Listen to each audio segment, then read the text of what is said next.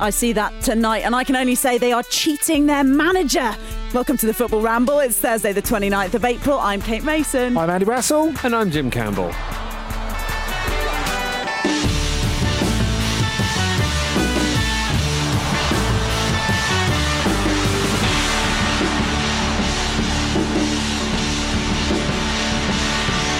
No reflection on PSG, that little quote there. Hello, guys. Excellent historical sledging there. I enjoyed that. Just keep it coming. I would love it. 25 years ago today. Yeah. It's remarkable, isn't it? It's also Ed Ball's day, isn't it? Is it? Yeah, or was that yesterday? Either way, that was historic yesterday. things happening around the same time. It's good that the political class are paying tribute to Kevin Keegan this week, though, isn't it? Indeed. Are they? Am I being thick? Did you not see Boris Johnson at no, I try Prime Minister's Question Time? I try not to see him. He was very keggy. Very, very keggy. Worth a look? Or... Yeah, in a way. Oh. You win. I have absolutely no idea how that happened, but I'm going to move. You pressed the wrong button, or pressed a button. No buttons Just required. jabbing at buttons. You guys are pushing all my buttons already so far this morning. With the idle chatter.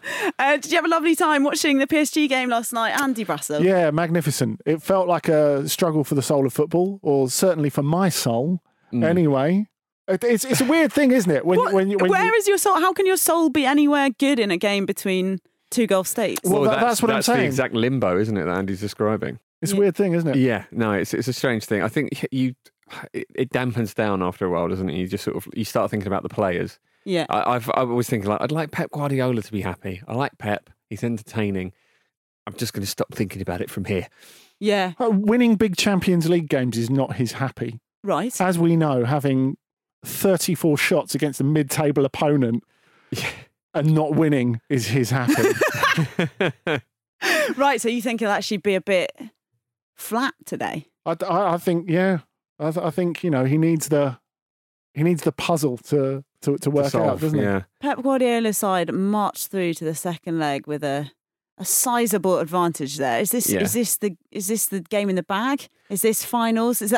Let's not forget the last time a side managed to overturn a deficit of this magnitude, or of any kind of magnitude, in the semis of the Champions League. It was a team led by Mauricio Pochettino. It certainly was. And, of course, Paris Saint-Germain's best performances have been away from a rattlingly empty Parc des Princes in the Champions League this season. And it was a really good performance in the second half from Man City. But, really good.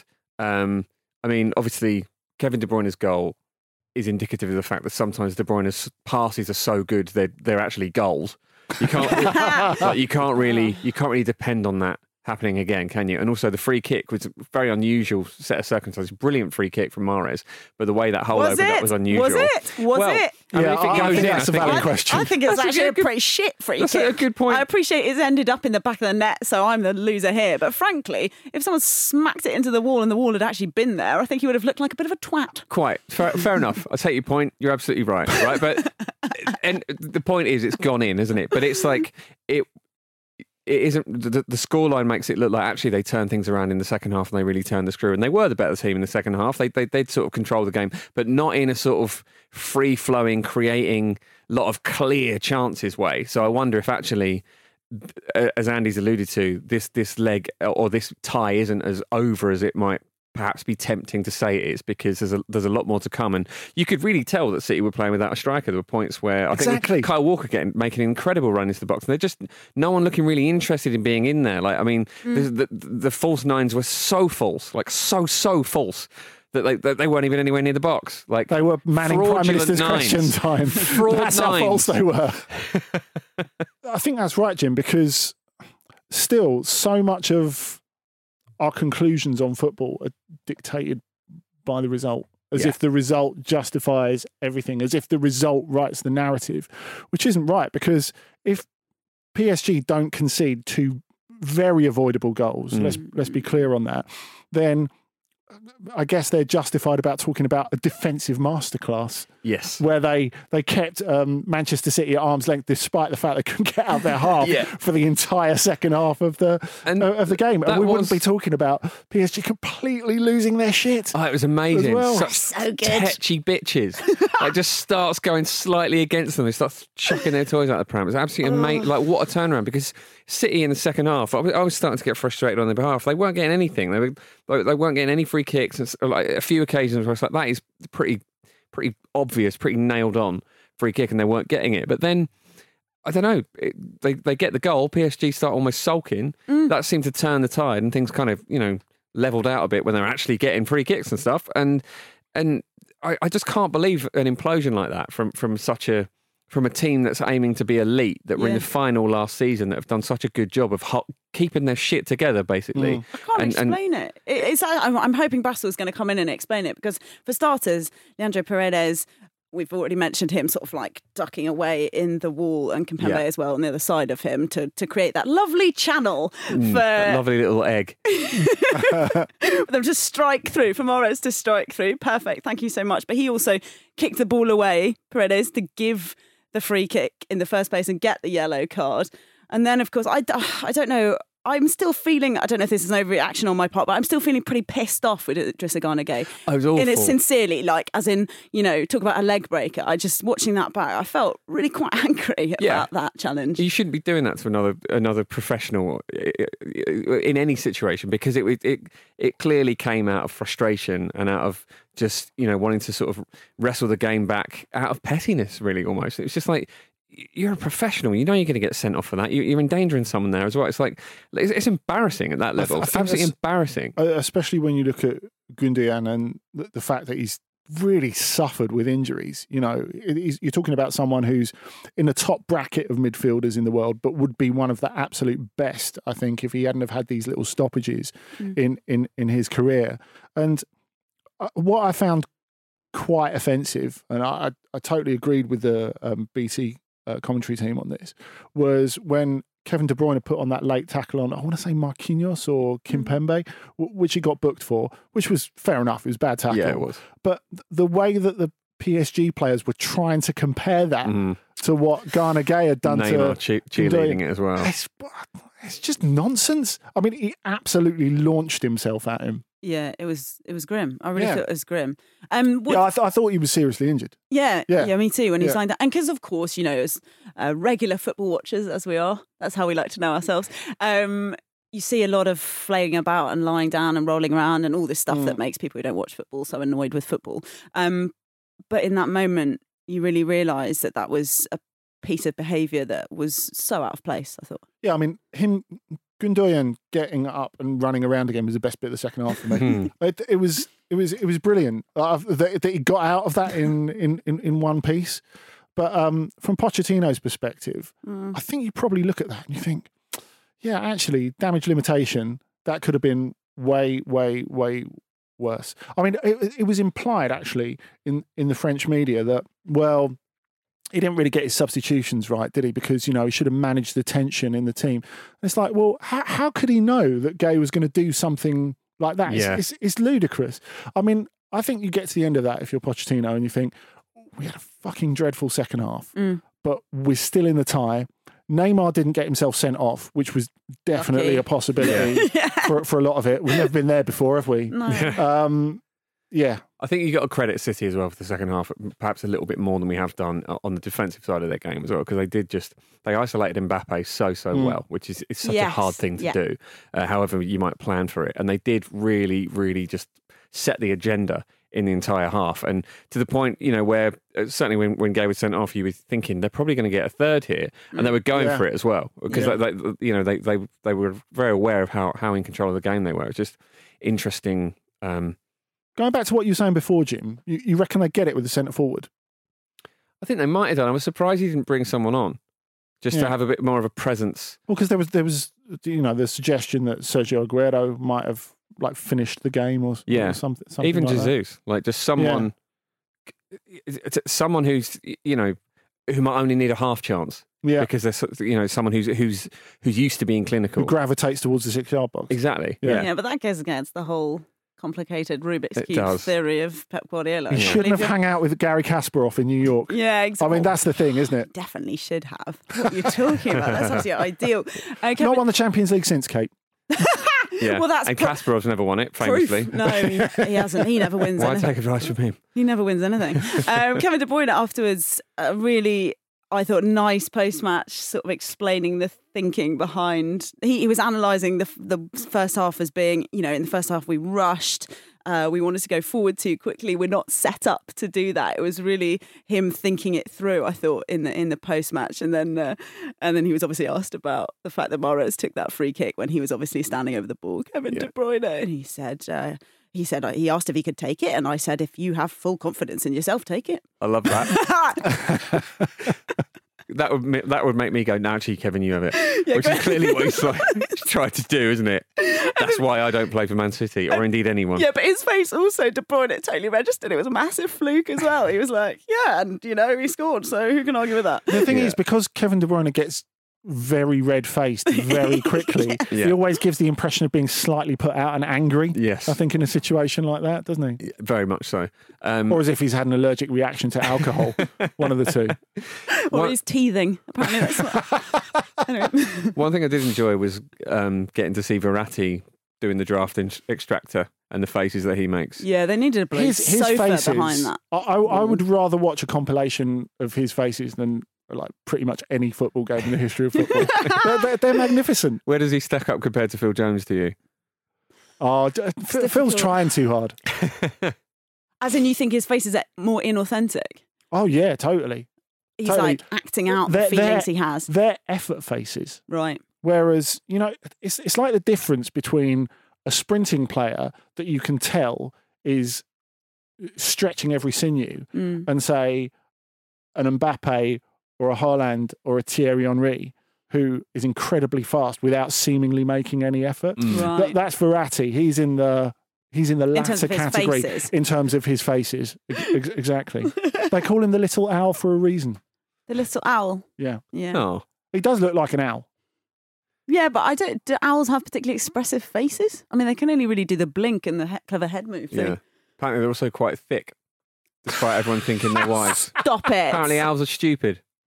Where'd you get that from? Owl internet. Are you just slandering owls? No, it's a thing I've read. I mean, I'm no owl expert. I'm just saying it's you fake owl news. Don't cast yourself as an owl expert and then say, well, I'm no expert on owls. Like dormouseroom.com or something. I can't go... People slandering the owls. I can't immediately go back through my entire browsing history for good reason, obviously. So I don't know exactly where I read it, but apparently it's a fairly well-known thing that owls are quite stupid. A fairly well-known thing? Well, 2 out of 3. Like Marco Verratti's had a terrible night and then you've really stuck the boot in there, haven't you?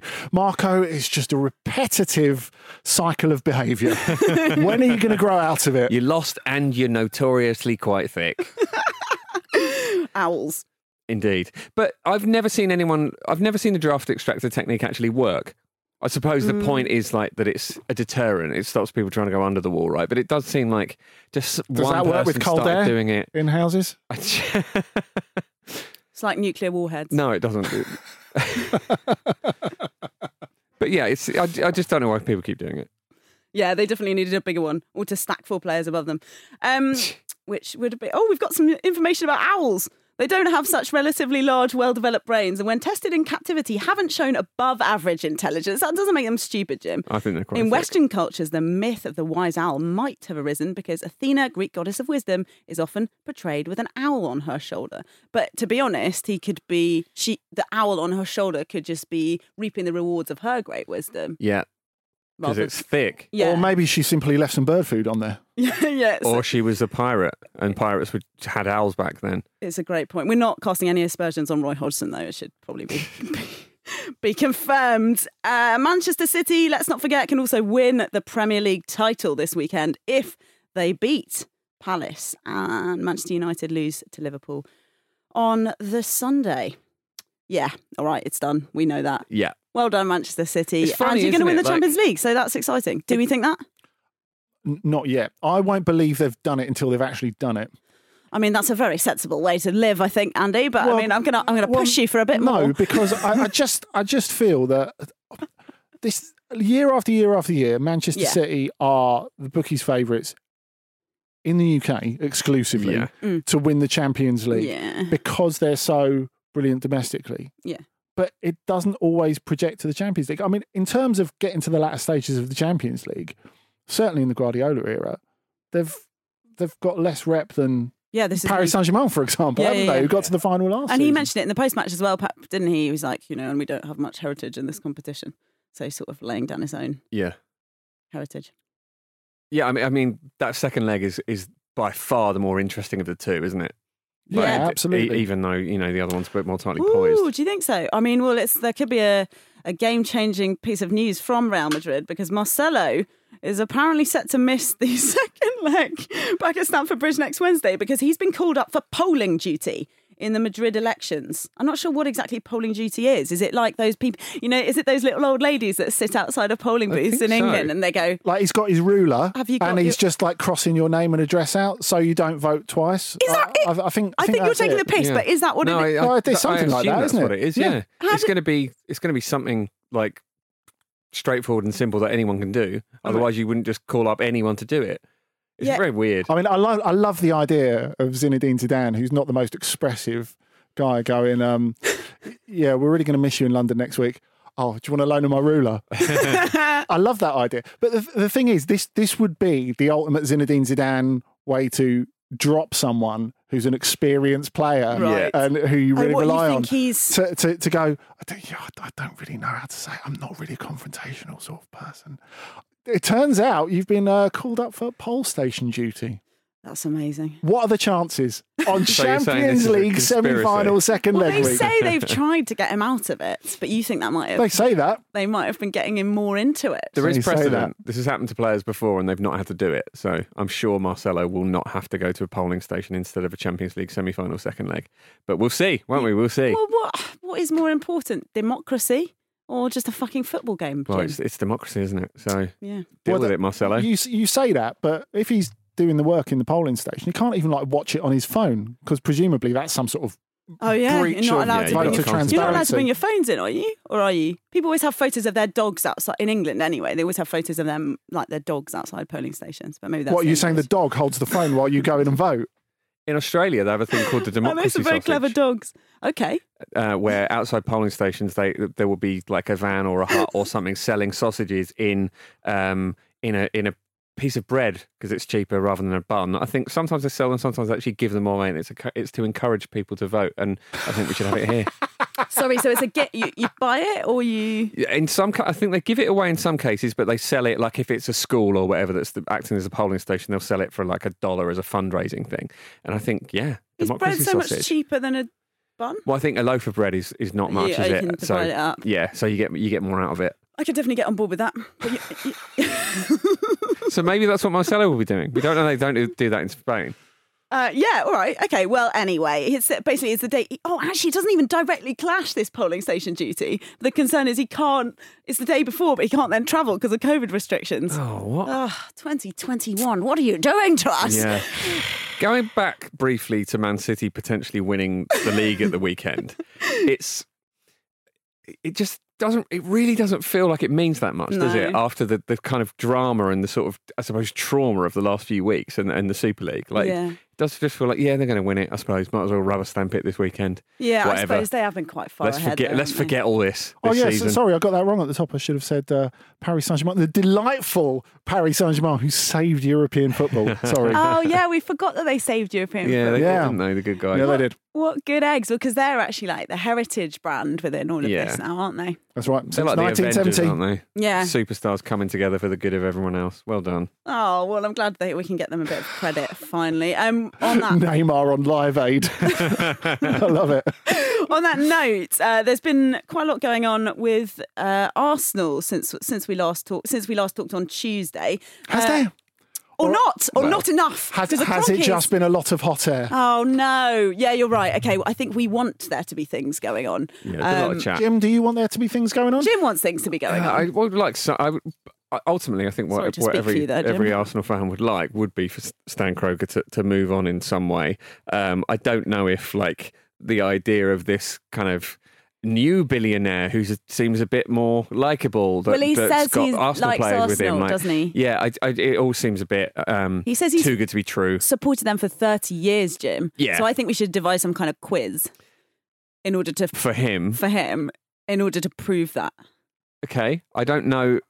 Whose shoulder did Tony Adams dislocate after winning the League Cup? Correct, exactly. If he doesn't know it, he can't buy the club. Yeah. If he does well, we present that to Stan Kroenke and go, "Hey, look, he really cares about this thing that you own." Well, the thing about Kroenke is he wouldn't know who Tony Adams was, probably. So he doesn't care.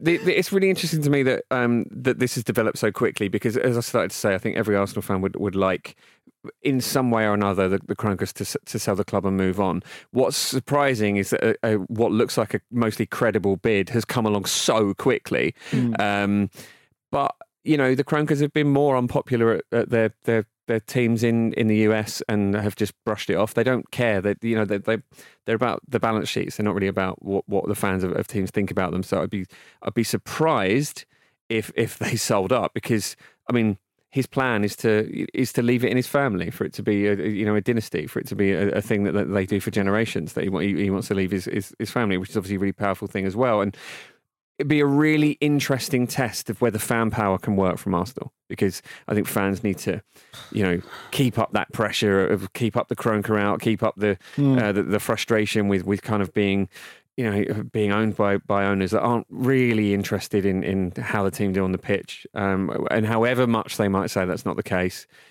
clearly it is, because the decline has been, it's been pretty spectacular, really, isn't it? So, yeah, I'm intrigued as to see where this goes. I mean, if there was a protest like last Friday, there's apparently more planned this weekend. If there was one at every home game, going forward, that surely would. Does it have an impact? But as we've at least it would do something, because like say for example, I mean, if football's taught us anything, and certainly football in the UK has taught us anything over the last couple of weeks, it's like we've spent ages singling out Mike Ashley, and quite rightly so. Yeah, true. It turns out we live in a league of Mike Ashleys. Yeah. Yes, absolutely. And also the Kroenkes aren't even on the same continent in most cases. So but easy to ignore. On the other hand, there have been moments where Mike Ashley's felt under pressure, has felt inconvenienced, has wanted to sell the club. And that is with really nowhere near. It's only very recently, say, that Newcastle United fans have become more mobilised, talking about raising money to buy some shares in the club, all that sort of stuff. And it's taken them, how long's he been in charge? I don't know, over a decade and a half to get to that point. And Arsenal, with all due respect to Newcastle, globally more visible, and have fans from all over the world. I think they can make it uncomfortable for them. Well, I mean, the Kroenkes are business people, right? So they're going to entertain any offer, because it's the right thing to do. You should at least hear out what this bid has to say. So what happens after this bid has been presented is the real interesting thing. It could be the start of a conversation, even if right now KSE don't plan for it to be. Maybe they'll get to a number where they think, actually, you know what, we would consider selling up for this. So who knows? I don't broker many multi-billion-dollar deals myself, so I'm not really sure about how the ins and outs of it work. But a bid will be made and a bid will be entertained. I'm sure it might be entertained for 2 seconds and then gone thanks but no thanks. But we'll see. It's symbolic, basically, of that there hopefully of there being some sort of shift. I think you mentioned the fact that Daniel Ek has very quickly seems to have got the funds, secured the funds available, and he says, I hope they hear me out. He's expected to make this $1.8 billion offer in the coming days. So the symptomatic thing is that at the moment these clubs are being questioned, the ownership is being questioned, and effectively that provides a window for these. Perhaps it's been cooking around in the background, perhaps it's been something that he's been thinking about for a long time. Yeah, but he claims it's not even the first time he's actually approached Arsenal. Right, so there we go. Whereas now this is obviously a moment to strike, whereas before, whatever it was, only last week. It's mad, isn't it? It wouldn't have been possible. But that's it, Kate. I don't think, it almost doesn't matter if it doesn't happen this time. It almost doesn't matter if it's not Daniel Ek. Yeah. It's just that the fact that there's some sort of appetite for change, and whether it's him or not, there will always be someone who can get together something to buy Arsenal. Yeah. Because I'm sorry, I'm feeding the Super League narrative here, but they are absolutely globally enormous. Yeah. You know, there's no getting away from that. Regardless of where they are sports-wide at the moment, there are people all over the world who are interested in Arsenal and care about Arsenal. They're an enormous global brand in inverted commas.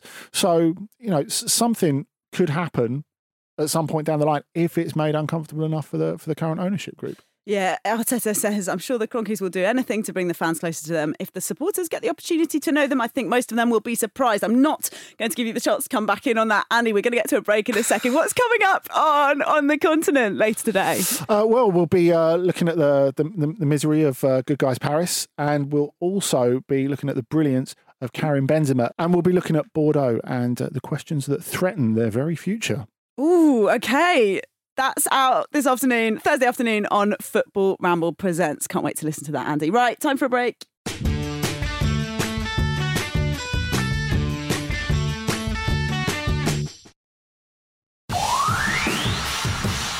or 5 years, never complain about the referees and the action, but this action is really incredible. Incredible. He's Welcome back to the Football Ramble. He's even done it to the Jungle Rhythm. I love it. Go on, General Levy. Welcome back to the Football Ramble, everybody. Me, Andy and Jim with you today. And now it's time for some of these tasty little things.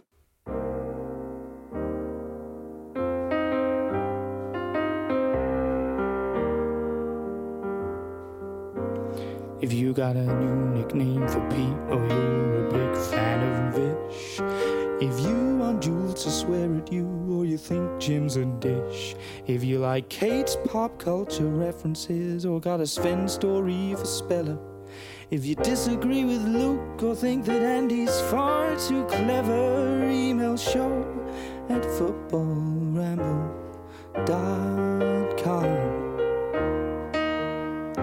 Go ahead and email show@footballramble.com. Really takes the mood down, doesn't it? To a nice place, though. Yeah. I feel very relaxed now. If he could have written a longer, I don't know what it's called, like a longer tale, then we could just read out the whole email with just the piano in the background. Maybe that's the future, and like music beds.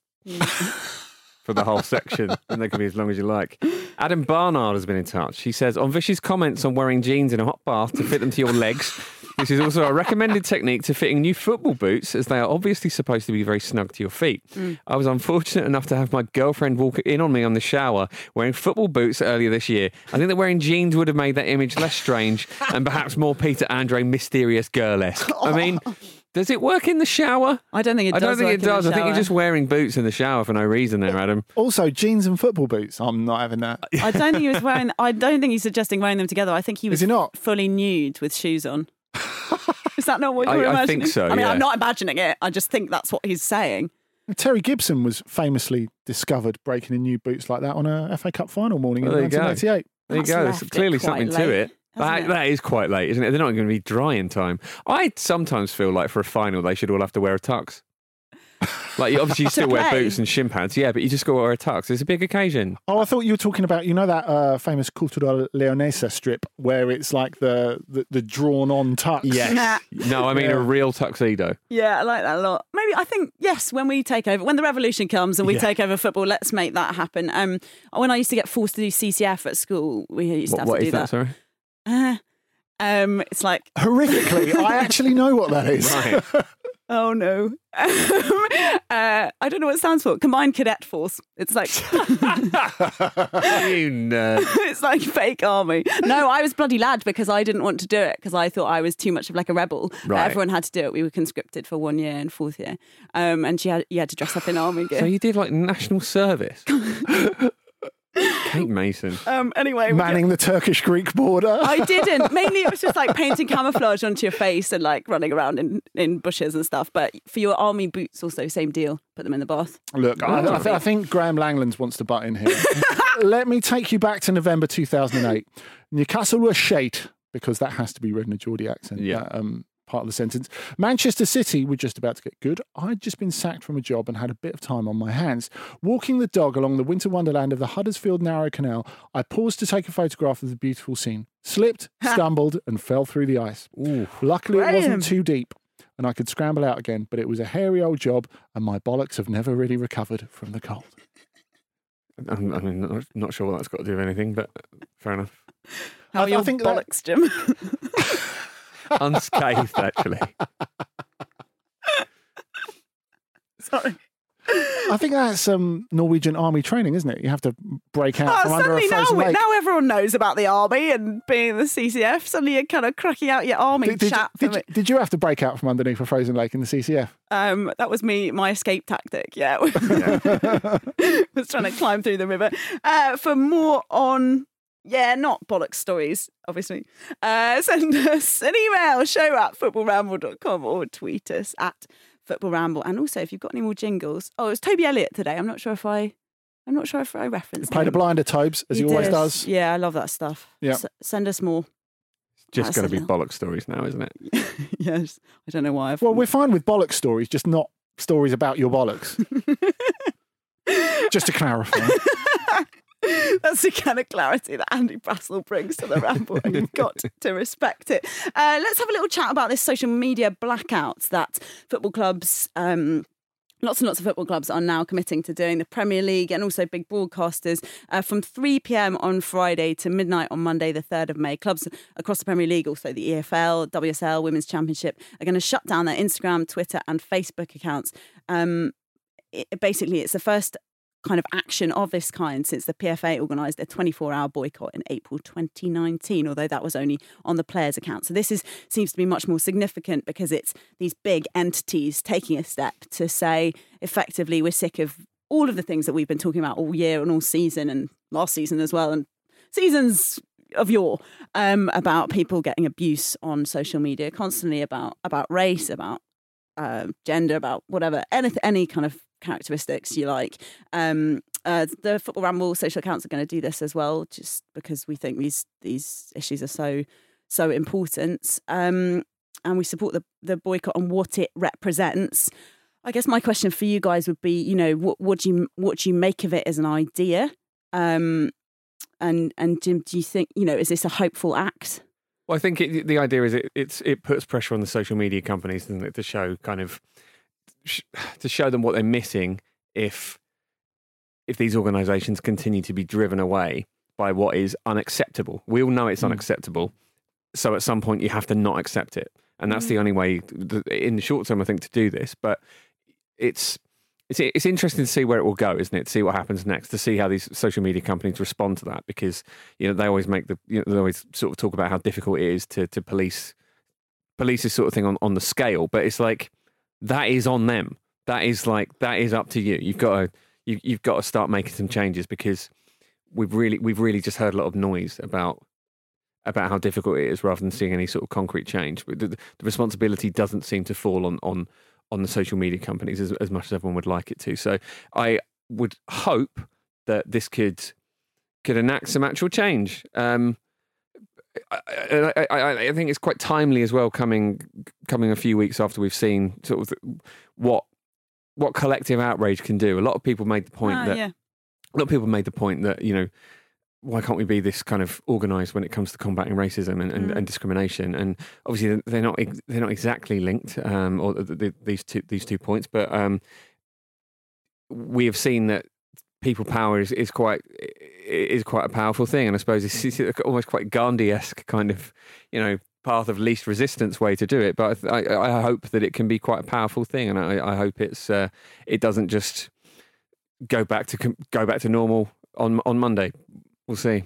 Reports this morning that government are planning an historic legal case against Twitter and Instagram after accusing them of actively preventing the prosecution of online abusers. Andy, what do you make of that? Yeah, I think it's interesting, and it's a positive thing, because I think I don't think this is a bad thing in itself at all, and I think it is important. I think when you consider how much the social media experience is part of people's football watching experience today, this is not insignificant for that very reason, because I think people will feel it. Football fans everywhere will feel this and will realise that this is something important. But as I think we've all said before, and as I think is worth saying again, a call to action is not action itself. Yes. It's the start of something. It's the signalling that something needs to be done. But as Jim says, it's not enough. It's just an indication that something should be happening. It's not that actual thing happening. And unfortunately, for something as intrinsic and invidious as this in society, I know people want to believe that there's a quick fix for everything, that one thing can be done and, it just needs to be decisive enough. That's not true with this, unfortunately. And it's going to take continued effort, continued reminders, continued education and understanding. And that's what makes this more challenging than the Super League or any of that other stuff, because there is no 2 days of commitment and mania that will finish this off. It just doesn't work like that. And, I think this is hopefully this can be a start to people understanding this. And there needs to be more and more things that keep this at the forefront of our minds and at the forefront of the conversation, so the situation can improve over time. It's also hugely multifaceted as well, isn't it? I don't think there are going to be many people that stop being racist because there's a social media blackout. This is my caution, yeah. But it's part of a very, very complicated situation where obviously there needs to be a societal consciousness raising where people actually do take a step back from their own actions and go, actually, maybe I am bigoted. It starts with thinking about what you say. Yeah, of course. But do you really think that this is my note of caution about it. I'm really glad that, I'm always glad that there are big steps being taken to highlight any of this. We've had many conversations about this on the Ramble, and it's endemic to our sport and to our society. But equally, it doesn't, I appreciate there's all sorts of commercial things that will have needed to be discussed for people not to tweet, by the way, over the weekend, because you know you have all of this stuff set up and you've got to do it in advance and you have agreements and yada yada. So clearly people have taken steps. I'm sure there will have been a lot of meetings. It seems like a good moment that people are coming together on this. But I think as you're starting to hint towards, the performative nature of it, I don't know.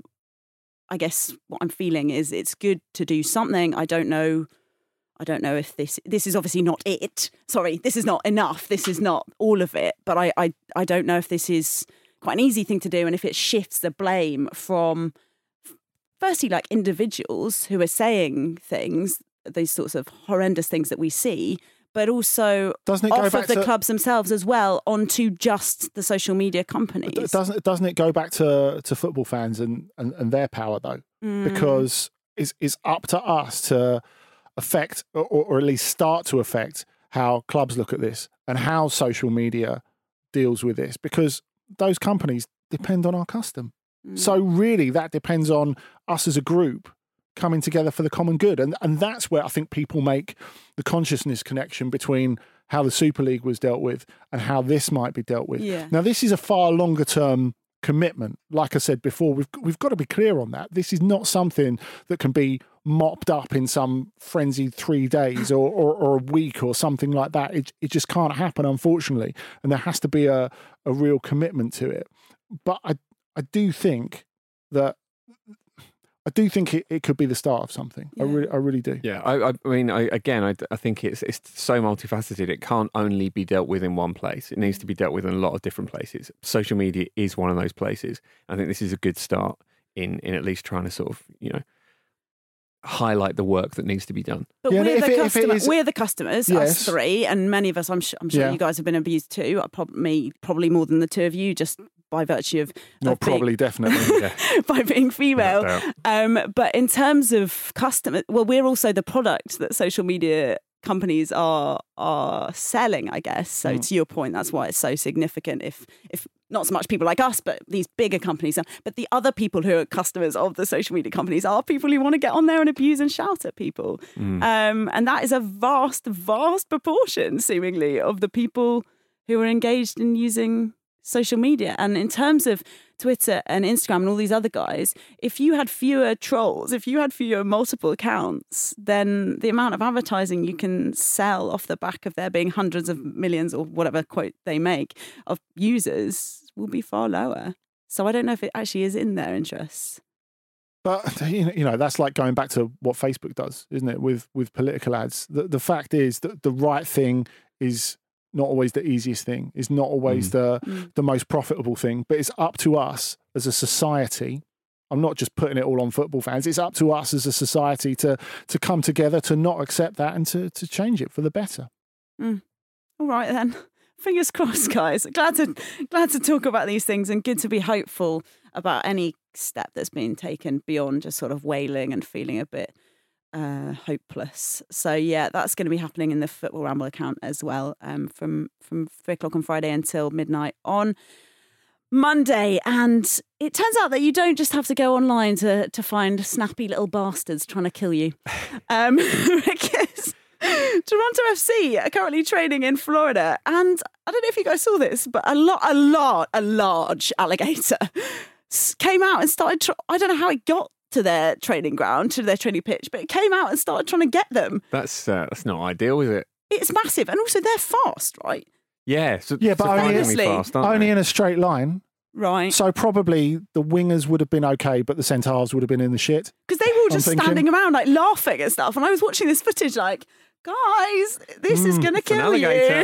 This isn't like when a dog gets on the pitch. Yeah. But presumably that's the problem, isn't it, with football's macho culture? Because rather than thinking, let's go and get some member of staff to sort this out, which is another reflex of footballers, I think there's probably a sense of, I could take him. I couldn't tell if it was a member of staff, but they did have someone... What, the alligator? They did. In Florida, you can't rule anything out, can you? Gators. Yeah, they did have a guy in a golf cart doing something or other. I like just a gentleman with a broom. Basically, I like the way, Andy, you've gone straight to the idea of a member of staff sorting it out. Like anyone's trained for like just getting rid of alligators. Well, I suppose if you live in Florida, maybe there is just like a gator guy in every corner, just in case. The golf cart gator guy didn't seem to know what he was doing. The gator seemed to be getting angrier and angrier. It was sort of like lunging about the place. I don't know if they were hoping to head him off. How would you deal with an alligator? How would I'd get a member of staff, clearly. Obviously. I'd do exactly the same thing. Charlie! Yeah, just run away. It's not a battle you're going to win, is it? Is that what you're saying?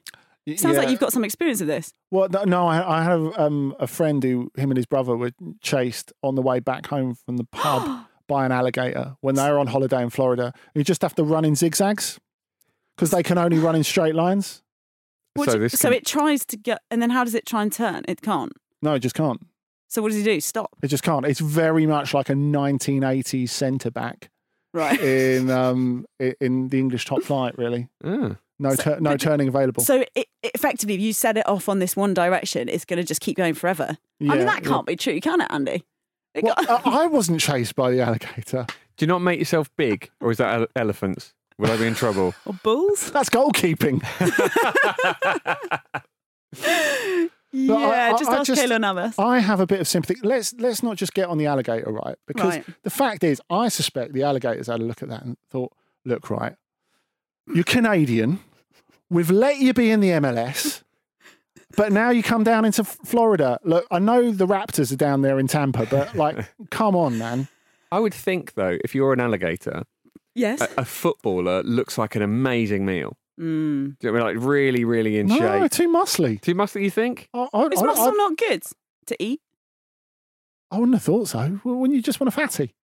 I don't know. Going back to 1980s footballers. I guess it's because you'd imagine an alligator would want to be quite lean itself. So it wouldn't want to necessarily be eating those tasty little fatty bits. I'm just thinking what alligators would discuss in terms of diet, you know. Come on, James, you are what you eat. Is it alligators? Oh, no, it's snakes where they get... Is it when gators eat something, can you, like, see it in their tummy? Or is that just I think you're thinking of, like, a big snake, aren't boa you? Constrictor. A big cartoon snake, specifically. So they would obviously chomp... But I feel like we needed an expert. I feel like we've got a fourth chair in the studio, which we don't use for social distancing reasons. I feel like we needed a zoologist. We needed a zoo. So we know definitive things about alligators and owls. Ologists, yeah. London Zoo just down the road from here.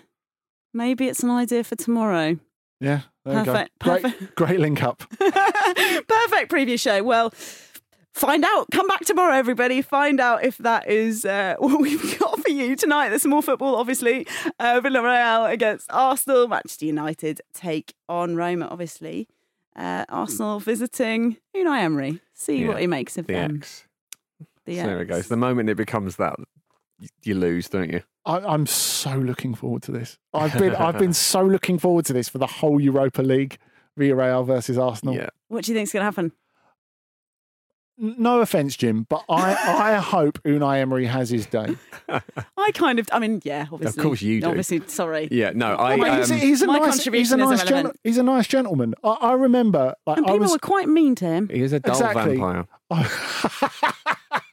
Did you say Professor Snape is designing policy for the British government? Yeah. Speaking of, he's working. Professor Snape and some other professor, Faust, are working on. I'm serious. Are working on a vaccination thing. It was announced yesterday. We're through the looking glass, aren't we? Just completely through the looking glass. Jim's back for us later today for a Patreon live stream. Sure am. Join up for that, and tomorrow we'll have Marcus, Luke, Andy, and an alligator expert. So look forward to that, everybody. Nice to see you, Andy. Likewise. See you soon, Jim. Bye. Take care, you guys. Bye.